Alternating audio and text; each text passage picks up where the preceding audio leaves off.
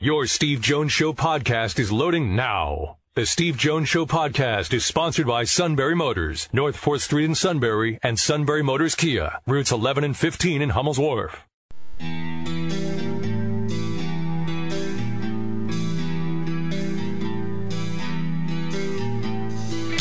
Sports talk where your voice counts. This is the Steve Jones Show on News Radio 1070 WKOK. Now from the Sunbury Motors Studio, here's Steve Jones.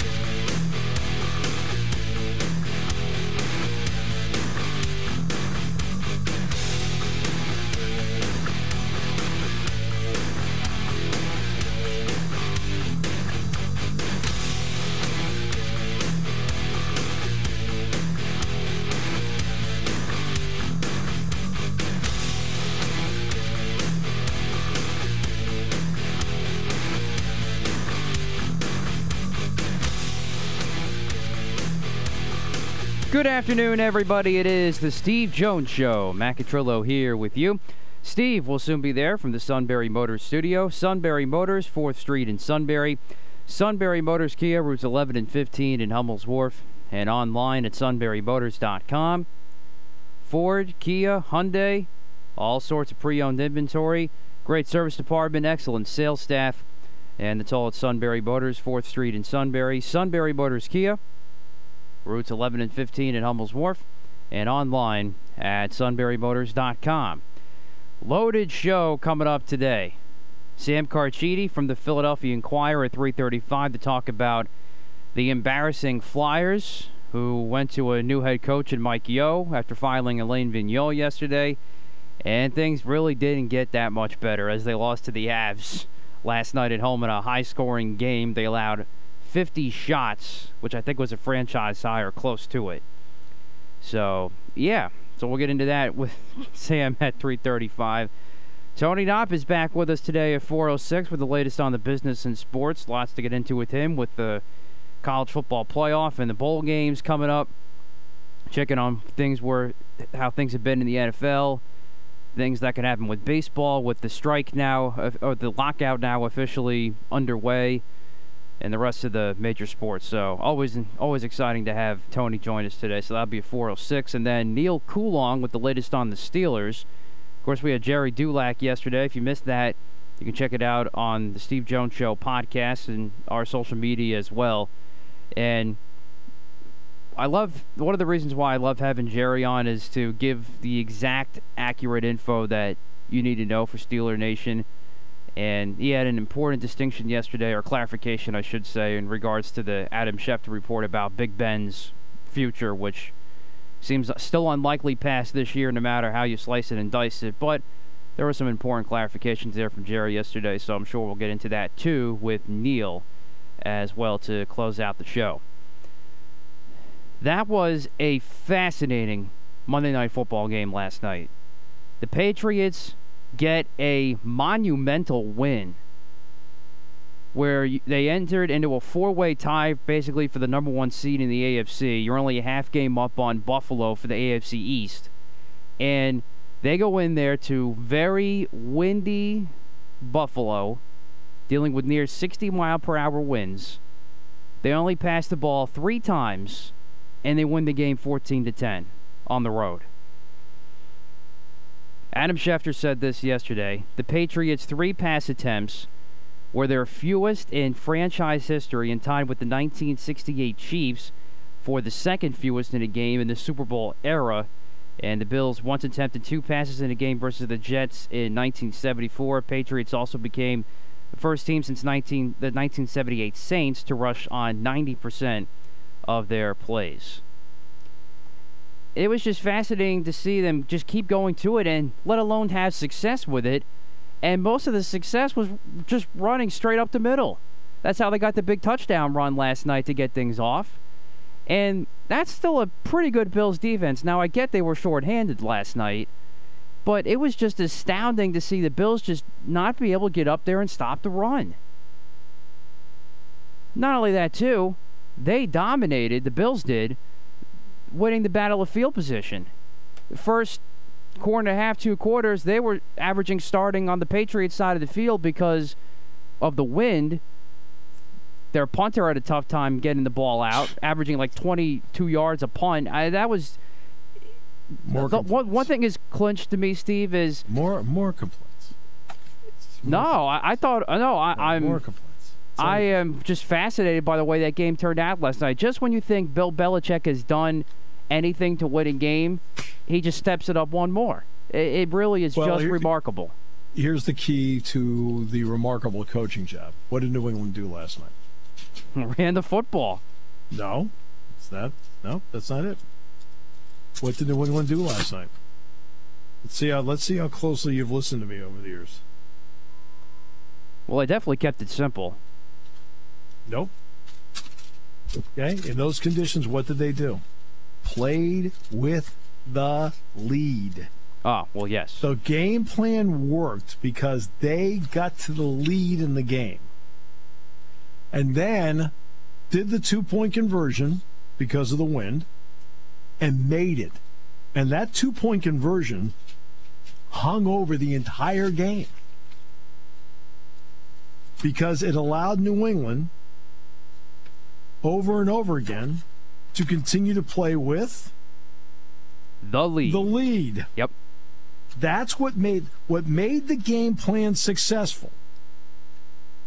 Was New England played with the lead, thus never had to throw the football. See where I'm going here? Absolutely. That's the whole thing right there. The game plan worked because what they were hoping for, they got. And that was they got in front. And by getting in front,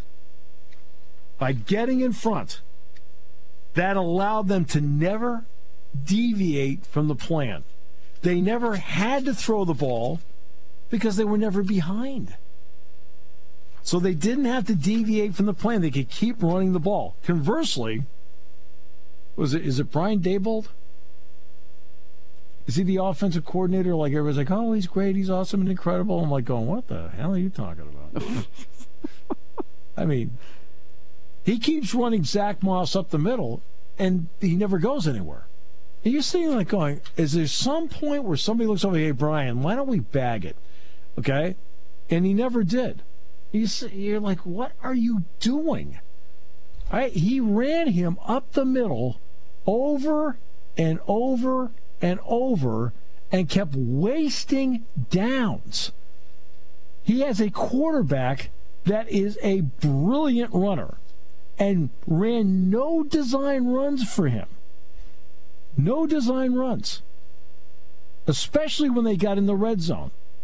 I kept waiting for okay, here we go. First down. I don't mean quarterback draw here. I'm talking like, hey, first down. Let's get him to the outside. Let's get him to move. Hey, pick up some cheap yards. Right? And he wouldn't do it.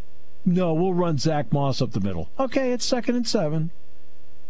Did it finally occur to Brian Daboll at some point that every time we do this, it's 2nd and 7?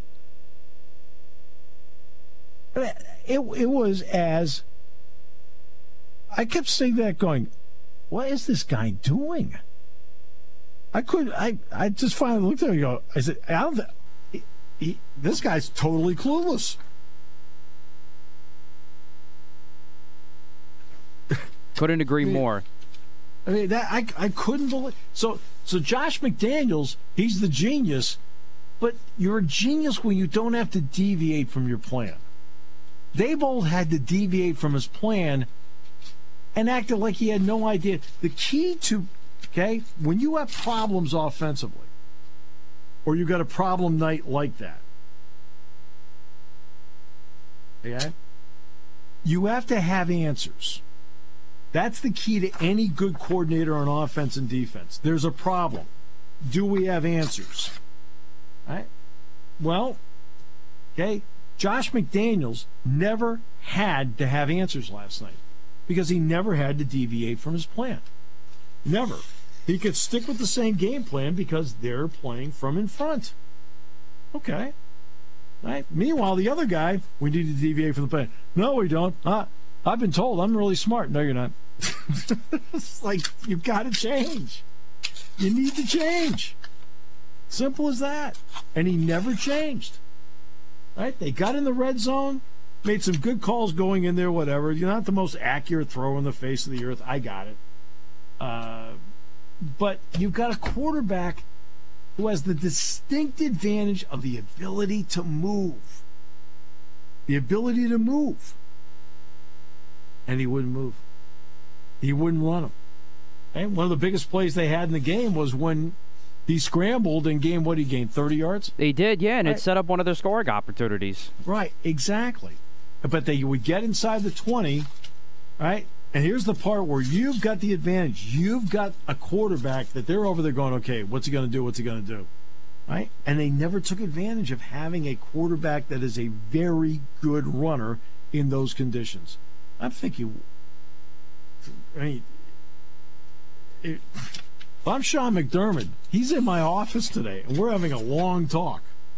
Like, exactly what was your thought process last night? I'm sure he was asking him during the game, Brian, what's your thought process here? No, I got it. No, actually, Brian, you don't. You don't have it. And ultimately, though, why I guess Josh McDaniels is getting the genius credit is he at least mixed things up with the running game. I mean, not only were they most successful up the middle, which was astonishing in itself, but you mixed in the toss sweeps, which led to the two-point conversion. They had the mix of wide receiver jet screens, jet sweeps and stuff like that, too. It wasn't just straight-up run up the middle like the Bills were trying to do. New England mixed it up with the run game in itself. They mixed it up, but again, okay, the genius of the plan was simple. You have the lead. You don't have to change anything up, so you can run a variety of run plays. Because guess what? If the drive ends in a kick, okay, it ends in a kick. All right? You're risking, when you're playing with the lead, you're risking less. Right? When you're holding the lead, especially in those conditions, you're playing with all the cards. The key play to that game was the two-point conversion. It hung over the entire game. Suddenly it's 8-7, 11-10. Right? Then 14-10. So now, because it's 14-10, you need a touchdown. It was that two-point conversion. So say they kick the extra point there, and it's 13-10. Buffalo can force overtime at the end with a field goal. But because of the two-point conversion, it's 14-10. And in those conditions, going to that end of the field, the two-point conversion is the right call. Even if they missed it, I would have told you it was the right call. And, and this was the other thing, too. What we saw last night with the Bills is the reason why they haven't been able to get over the hump yet as a true contender, championship contender, is you mentioned, obviously, the poor offensive game plan, but Sean McDermott continues to make some head-scratching decisions. Kicking the field goal against the wind late in the game when it was like fourth and medium? I was okay with that. No. I was okay with that. I mean, it just turned the guy missed it. I'm fine with that because now I'm going to get the ball back, and now I'll need a field goal to win. So, in other words, if they make that field goal, you don't need that fourth down play at the end. You're kicking a field goal to win the game. So, now, to be honest with you, Matt, that to me was not a head-scratcher. I thought that was the right call. He just missed it, which happens. I mean, so I have no problem because remember that last drive of the game they needed a touchdown because he missed the field goal. Okay, if he'd made the field goal, and it was 35 yards. It was, yeah. It was about an extra point length. Right. So if he makes the field goal, now that drive at the end, I'm not going to, obviously, especially with the win, you're not going to guarantee he's going to make it, but you would have kicked a field goal at the end to attempt to win the game instead of trying to throw it in the end zone. So I have no problem with that. I thought that was the right call, and I thought the math was right. And the time on the clock and the math were both right. How often have we seen over time that somebody makes a decision, like, we're going for it now, and then you sit back and later says, boy, I wish we'd kicked the field goal. Now we only need 3. You know what I mean? The time on the clock, the spot in the field, and the score told me that kicking the field. I sat back and go, that's the right call. That's what I'd do. Because I'm thinking I'm going to get the ball back. And they did. They got the ball back. Meanwhile, Nick the Greek over here rolling the dice every time I turn around. Get the lingerie on the deck. Call the janitor. Oh, boy. Out there picking up leaves today. And the thought of the suit. Okay. It just seems so meaningless. Just thought of. All right. So. All right. It just seems so meaningless. I was kind of like going around and I felt like I was listening to a Shiklam again. All right. Well, I'll come back with more in a moment. Great to have you with us today. When do they start basketball, by the way? Next week, I believe. Next week. No, Saturday. Sorry. This Saturday. Yeah, this Saturday is Shikellamy. The Soup Memorial Tournament? Something like that, yeah. I think that's the name of it. Emphasis on Memorial? No. Come back with more in a moment. Great to have you with us today on News Radio 1070 WKOK. So at what point did you guys know you're going to have such a run-heavy approach? Was that the plan all week, or was that something that you... No. We didn't know what it was going to be. But, that's the way it worked out on look, Josh did a good job throwing the ball out there today. And, it's not easy. I thought he did a pretty good job. So, not that he, had a career day or anything, but it was tough conditions. But he slung it in there pretty good, made some really good throws. Bill Belichick, and again, you start out a certain way, and then as it's going, say, you know what, we don't need to deviate. I mean, people think like you got the whole game scripted out. No, that's not how it works. Very quickly, this is the 80th anniversary today of Pearl Harbor. Tom Brokaw termed it the greatest generation. And think about it. This is the only country on the face of the earth that could win a world war on two fronts. We're losing our World War II veterans at the rate of about 245 per day. Since this is the 80th anniversary, those remaining are now in their late 90s. To all of them, we say thank you and we love you. We are able to live our lives the way we want because when the time was needed, you came through in the scariest of circumstances. Taking your calls at 800-795-9565. This is the Steve Jones Show on News Radio 1070 WKOK. Now, from the Sunbury Motors Studio, here's Steve Jones. All right, Sunbury Motors, 4th Street in Sunbury. Sunbury Motors Kia. Routes 11 and 15 in Hummel's Wharf, and online at sunburymotors.com. Sam Carchini, Philadelphia Inquirer, joins us to talk about the juggernaut that is the Flyers. Sam, welcome. Great to have you with us. Happy holidays. Same to you, and always good to be with you, Steve. Same here, Sam. All right, so Vigneault gets let go. Not really a surprise. What didn't work with him? Well, he obviously lost the team. I mean, you could see that they just were not playing hard for him in the last few games anyway, and I think the injuries caught up to them a little bit, but other teams had injuries as well, and they seem to have a lot more depth. But as far as AV's concerned, the system was not working, and he didn't have any answers. And I actually thought they would give him this entire week because, as you probably know, they play 5 games in 7 nights, and I thought they would see how they were doing at that point because that's kind of what Chuck Fletcher alluded to last week. He said he wasn't in panic mode, and let's get through this road trip, but the 7-1 loss to Tampa Bay, an embarrassing game and an embarrassing performance, a listless performance. It kind of expedited things, and you see where we're at today.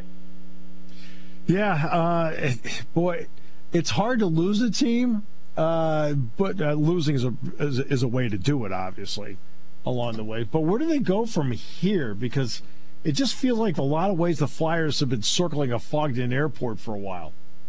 Yeah, it's been Groundhog Day. I mean, this is the sixth different coach now in 8 years, and to me that speaks volumes. It tells you you change coaches and nothing changes, so it tells me that it's another problem. And I think the problem is, wasn't Vigneault. I think the problem was the personnel they have here. I think they've overrated some of their draft picks, and the Provorovs and Sanheims and Konechny's, are pretty good players, but they really haven't taken the next step. And when you're a first-round pick, you have to be more than that. And they haven't gotten the production from those guys, and the draft picks is just one of the problems. As I said, depth's been a problem. And right now, forget about last night. They finally scored more than 3 goals in a game for the first time in 18 games. But they just are not playing with confidence, and they're not scoring. I mean, most games they're scoring 1 or 2 goals, and you're not going to win that way. And the defense has now taken a step back. I mean, that was their identity. Right. In the first 10 games of the season. They were getting great goaltending from both Carter Hart and Martin Jones, and the defense was solid, but that has not been the case now in the next 10 games, and they're a hot mess right now. Let's not sugarcoat it. And to me it's time to rebuild. That's what I would do. Not a half-hearted rebuild like they've done in the past, where they try to bring in some young players, but also try to make the playoffs at the same time. I think if they were honest with the fans and do take a page out of the Rangers book, you probably recall about 3 years ago the Rangers sent a letter out to the season ticket holders and said, "Hey, we're starting from scratch. Basically we're going to break this down to the core, and we're going to rebuild it, and please be patient with us." And it's worked. And yes, they picked up some pieces along the way, most notably Panarin. But they added a lot of young players. They added a lot of first and second round draft picks. They rebuilt their farm system, and I think that's the way to go for the Flyers right now as well. I think what they've done is they've always been worried about how the fan base would react to a teardown. Do you think the fan base is ready for a teardown? I do. I really do. Just from I agree. Just from the tweets that I get and the emails and the texts, I think people want some honesty, and they want this team. If you're in the middle all the time, you're not going to get the good high draft picks, and you're really not going to have much of a chance to get past one round. They've only gotten past the first round once in 10 years now. So that's kind of been the direction of this team. They're kind of stuck in the middle, and that's the worst place to be in sports. I think if you tear it down and build it up, people will be patient, and it can be enjoyable too to watch the young kids develop but they even get fortunate. They get a number 2 overall pick, and that didn't even work out. So it's been a rough time with this team. It really has. I'd say for over a decade now, or about a decade. Yeah, what they're in right now is what I refer to as the Atlanta Hawks syndrome. The Flyers have been good enough to make the playoffs, not good enough to ever advance, and you just get caught in that vicious, I'm really going nowhere circle. And I feel like that's where the Flyers have been. They've got Atlanta Hawks disease.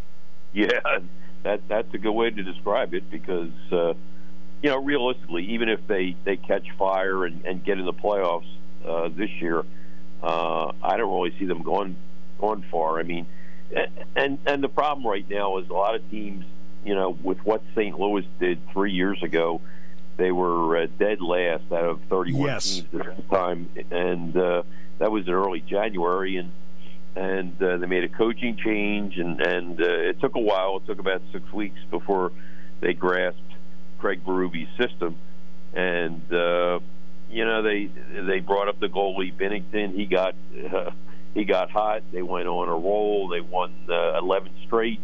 And the next thing you know, they're not only in the playoffs, but they're going all the way and winning their first cup ever. So I think a lot of GMs now have that syndrome that, hey, if we just get in and our goalie gets hot. But, that was an anomaly. That does not really happen too often. And that might happen every 25 years. So, I wouldn't count on that. To me, you rebuild and, instead of trying to, catch lightning in a bottle, if you will. And, I do it a different way and start to rebuild now. The St. Louis Blues were a great story. Well, the reason it was a great story is it hardly ever happens. That's why it's a great story, without a doubt. On the defense, you and I have both seen it, Sam, in every sport. There's a section of a team, football, basketball, hockey, whatever, really good, hanging in, really good, hanging in, and at some point they need help, and then all of a sudden it breaks. And that's because they never got the help. And the offense has not helped this defense at all, and it finally broke. I mean, it's just too much pressure on them all the time to keep getting stops. Yeah, they gave up 50 shots last night in a home game, and they committed five penalties and gave up 3 power play goals, and that's not a recipe to win. They picked up a guy off waivers today from the Florida Panthers, Kevin Connaughton, who's like a stay-at-home guy, a 31-year-old guy who, is maybe a 6th or 7th defenseman. He's not going to raise the bar for this defense, but they really miss Ryan Ellis. There's no ifs, ands, or buts. I mean, he was the big acquisition in the off season, and as you know, he's been hurt, dismissed most of the season. They're hopeful that he'll be back before the end of December, and he would certainly solidify things if he could stay healthy. But as I mentioned before, Ivan Provorov has been a disappointment. I mean, Provorov, it seems like, needs somebody to stabilize his game. He was terrific when Niskanen was here, had a bad year last year without Niskanen, and has struggled this year without Ellis. And by this point, Provorov's been around a long time. He should be able to anchor a top pairing, and he just hasn't taken that step. And the same thing, I think, goes with Travis Sanheim, who has no goals in they've played 21, 22 games now. And I really thought he was going to be a guy who scored 12, 13, 14 goals a year, a good puck mover. And they just haven't gotten that development from him. And as I said before, I think the lack of development, the lack of star power from some of these number one picks has really hurt them. And you can throw Nolan Patrick into that, too. Of course, there were some extenuating circumstances with his injuries, but, they really needed him to be a worthy number 2 pick, and that didn't happen either. Yeah, I think there's a line in the movie Mission Impossible Fallout, and this, I think, goes to the Flyers offense. Yeah, hope is not a strategy. Oh, you must be new.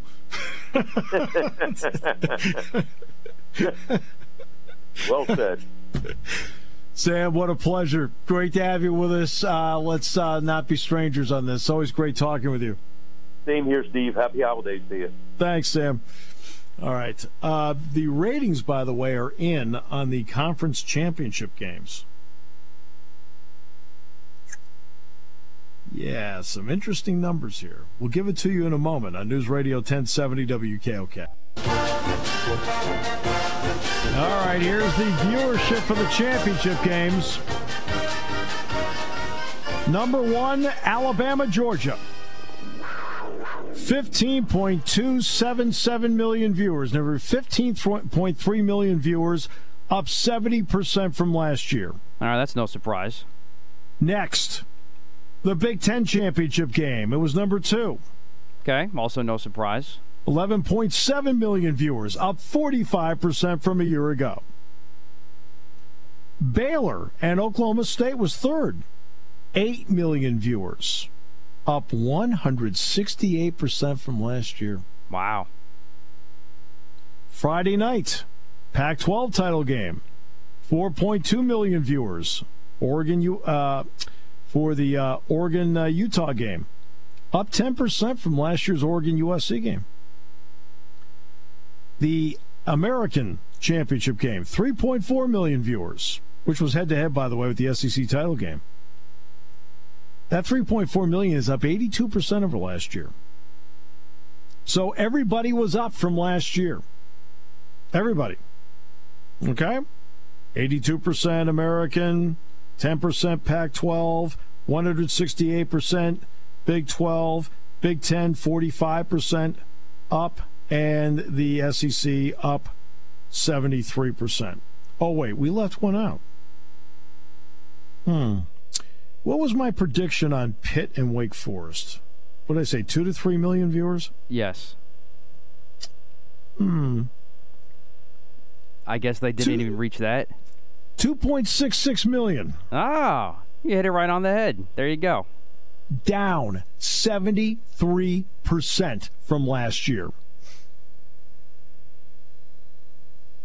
Down 49% from 2 years ago. I told you, nobody wants to watch those teams. Nobody. I mean, you're sitting there, you're prime time, you're head-to-head with the Big Ten, you've got 9 million fewer viewers. Holy mackerel. I mean, that's a title game that was in the witness protection program. It's the only title game that was down, and not only was it down, it got destroyed.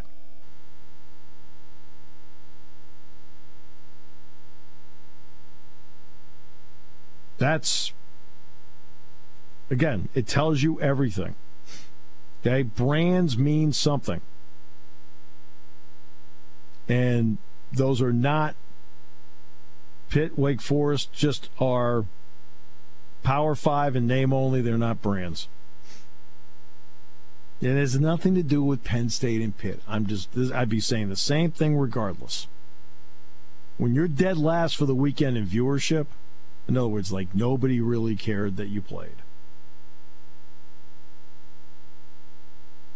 I mean, seriously. I mean, everybody up, even you. Okay, Utah played Oregon. Now, that's not Utah USC. Or excuse me, it was Oregon USC last year. You still got 10% more viewers this time for a game that was a rout, and they had twice as many viewers as the ACC title game. Cincinnati played an afternoon game head-to-head with the SEC title game, had more viewers than the ACC.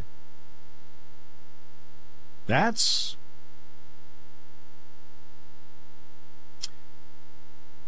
to me, the numbers are the damning commentary.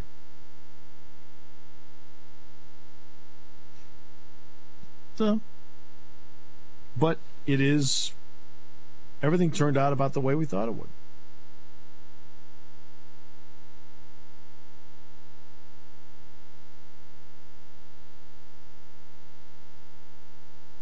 I mean, it's like when you put the Eagles in primetime. Nobody watches. Except for the people who want to complain. Just kidding. Get the lingerie on the deck. Call the janitor. Yes, just kidding. The ACC title game is the equivalent of Thursday Night Football having Jacksonville taking on the Atlanta Falcons. Nobody wants to watch it.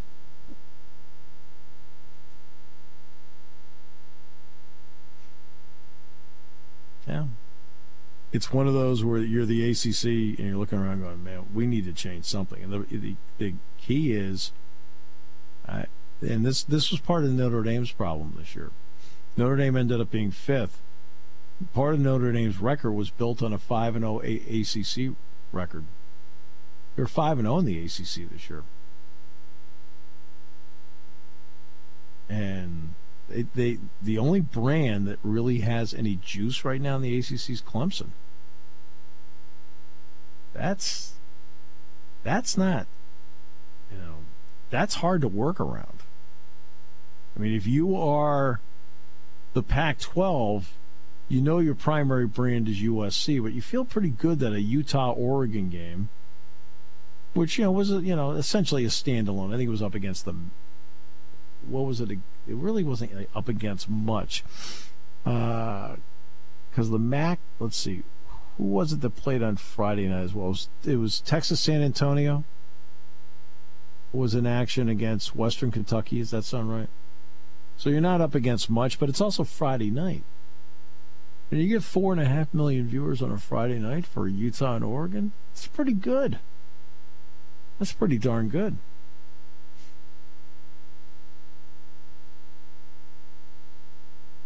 Oh.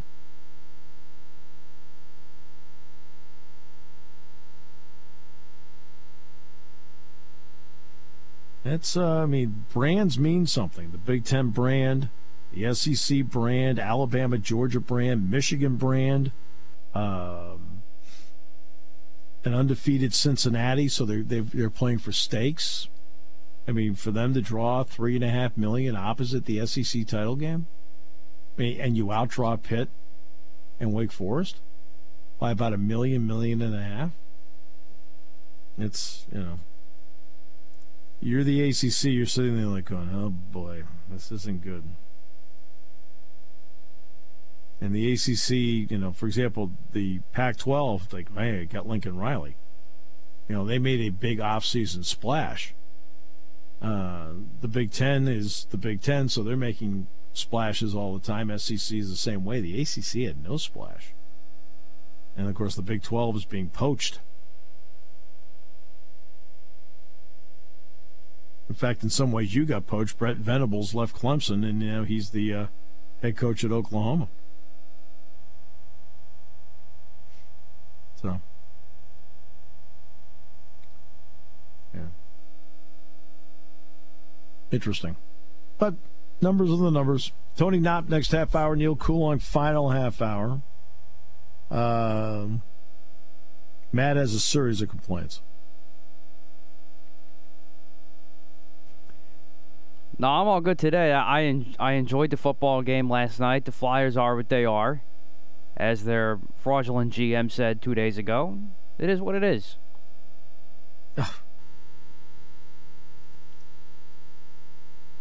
3 passes. And by the way, Tim Kirchin, good friend of the show, Baseball Writers Association of America, Career Excellence Award, formerly known as the J.G. Taylor Spink Award. Well deserved.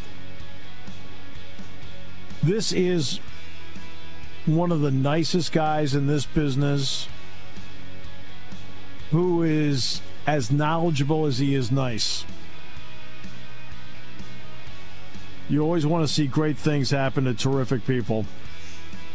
He's great at his job, and he's an even nicer guy, and I'm thrilled for him. I'm thrilled for him. Got a note from the Suit. Suit doesn't understand how he personally was the runner-up again. and I wanted to write back, how do you know you were the runner-up at all? And he emailed back, it's just a guess, it had to be. We'll have to check on that. Always a bridesmaid. When it comes to car buying, there's the other guy's way, and then there's the SMC way. The other guys force you into a vehicle you really don't want. The Sunbury Motors way lets you take the time you need to browse, ask questions, and take the test drive and think on it. For over 100 years, the Mertz family and all their employees have made your experience the most pleasant one you'll ever have. The other guys won't offer you the best price for your trade, no matter how much they say they will. The SMC way is their promise to provide you with the most money the market shows your vehicle is worth. The SMC way is to offer you all applicable factory rebates on new vehicles and generous discounts. Looking for a pre-owned vehicle? The SMC way checks each vehicle with a 200-mile radius to determine the lowest price, then beat it. It's the lowest price promise, just part of the SMC way. The choice is up to you, the other guy's way or the SMC way. The SMC way wins every time. Sunbury Motors Company in the North 4th Street Auto Plaza, Sunbury, and at sunburymotors.com. Selling more cars and satisfying more customers for over 100 years.